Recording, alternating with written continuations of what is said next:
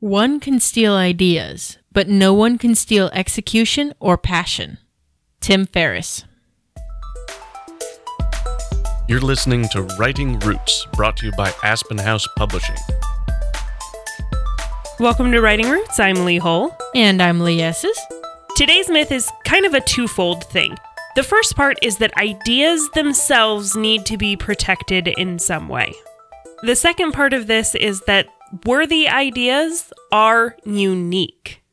We find in looking at some of the best stories out there that there are trends among them. The hero's journey rings true for a lot of people, which is why it's so popular.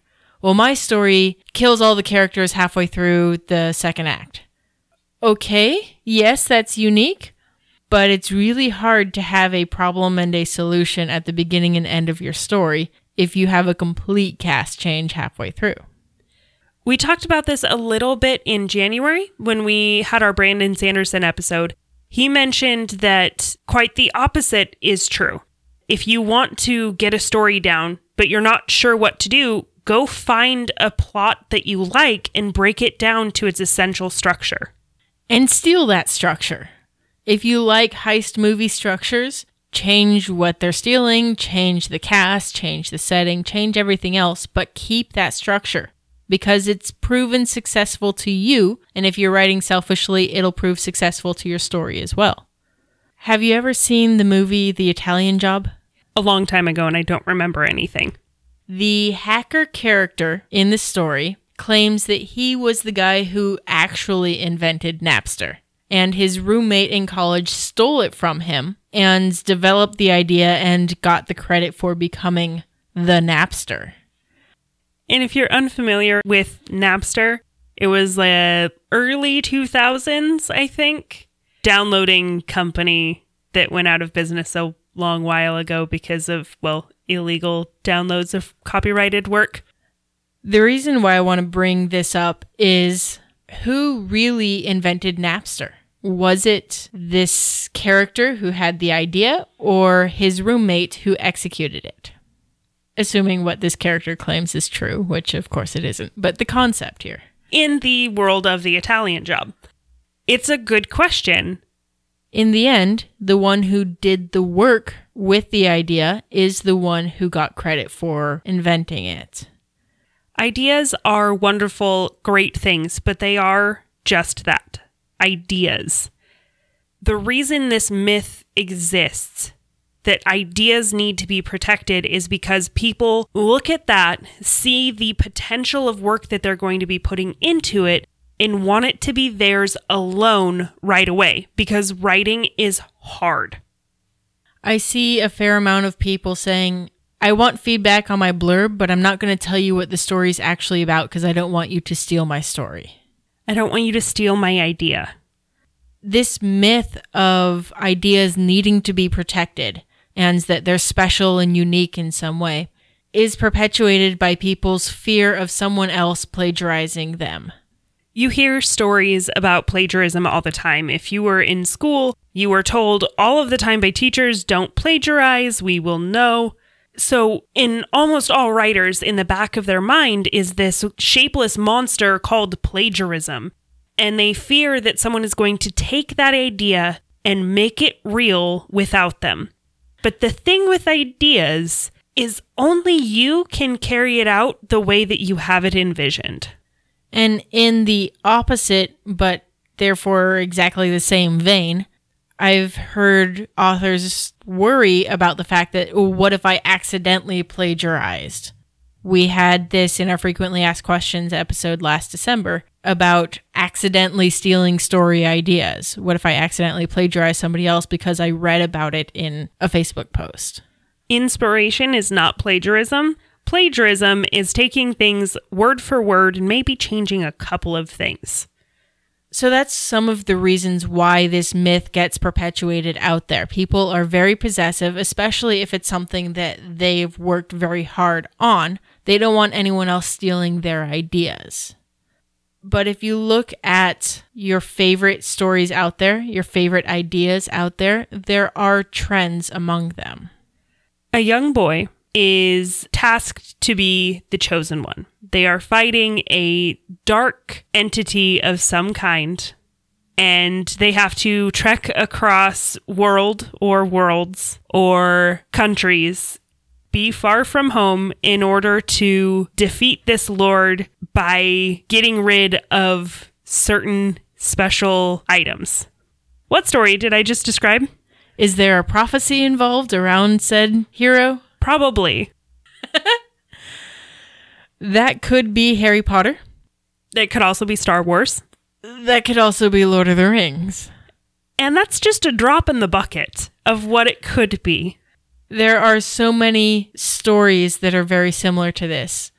And yet we still love all of these stories independently, despite if you break it down to their basic structure, they are the same story. If you need more evidence than that, if you want to be unique and not having this, audiences are drawn to particular genres. The fact that genres exist should let you know that to a reader, to know what they want in a story, they need to be able to get that from your story or reject your story because it's not their style. These things that genres have in common are these worthy ideas that are not unique. They're the structures, they're the tropes that are all very helpful as you write your story. Because your story will be unique in its own way, but it's not unique in the basics. But I don't want to be cliché. Cliché is good. You don't want to be cliché in things like Once Upon a Time or On a Dark and Stormy Night. Those are bad clichés. But clichés about the structure of a story, about the plot, those are good because, like Lee said, it's what the readers expect. And there's always that bit of satisfaction that you need to give your readers if you want to have an audience. I think it was C.S. Lewis who said, only the people who are worried about being cliché end up being cliché. Everyone else just, right, selfishly do your thing. Being worried about cliché does not make your writing better.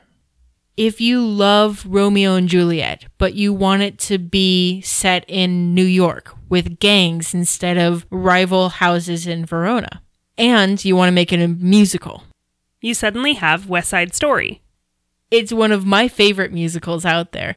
It is so much fun and interesting, and so much of the structure was taken from Shakespeare, but Romeo and Juliet works. And it's proven time and again, this structure worked.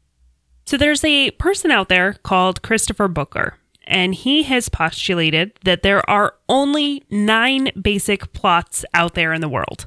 And I agree. If you break it down to the basics, there aren't that many different kinds of plots. We've said it before, we'll say it again.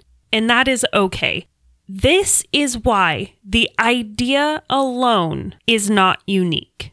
Because your idea will likely follow one of those 9 plots. It just needs some time to get there. And most importantly, work. And this is where protection comes in. You do need to protect your work. Not the ideas, but the actual work that you have done. As we said in the last episode, writing is not easy. The writing part is what's unique to you. Your voice, your perspective, your storytelling style, all of these things are only yours. The ideas will be everybody's. Protecting the individual words, put in the order that you put them in, that's the work part of being an author. This is where copyright comes into play. When you actually have it written, then you can copyright your work. If you have ideas that you're trying to copyright and legally protect, that can fall under patents, but that tends to be more for physical things. Things that you can actually show and say, here is this thing that I'm going to create, that I am working on. Not this idea that I have for a potential book.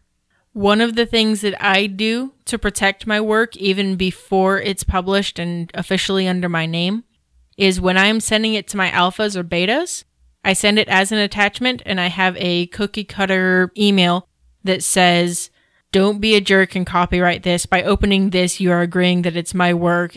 That way they can't copy it without breaking the terms of the agreement that I've put forth in the email.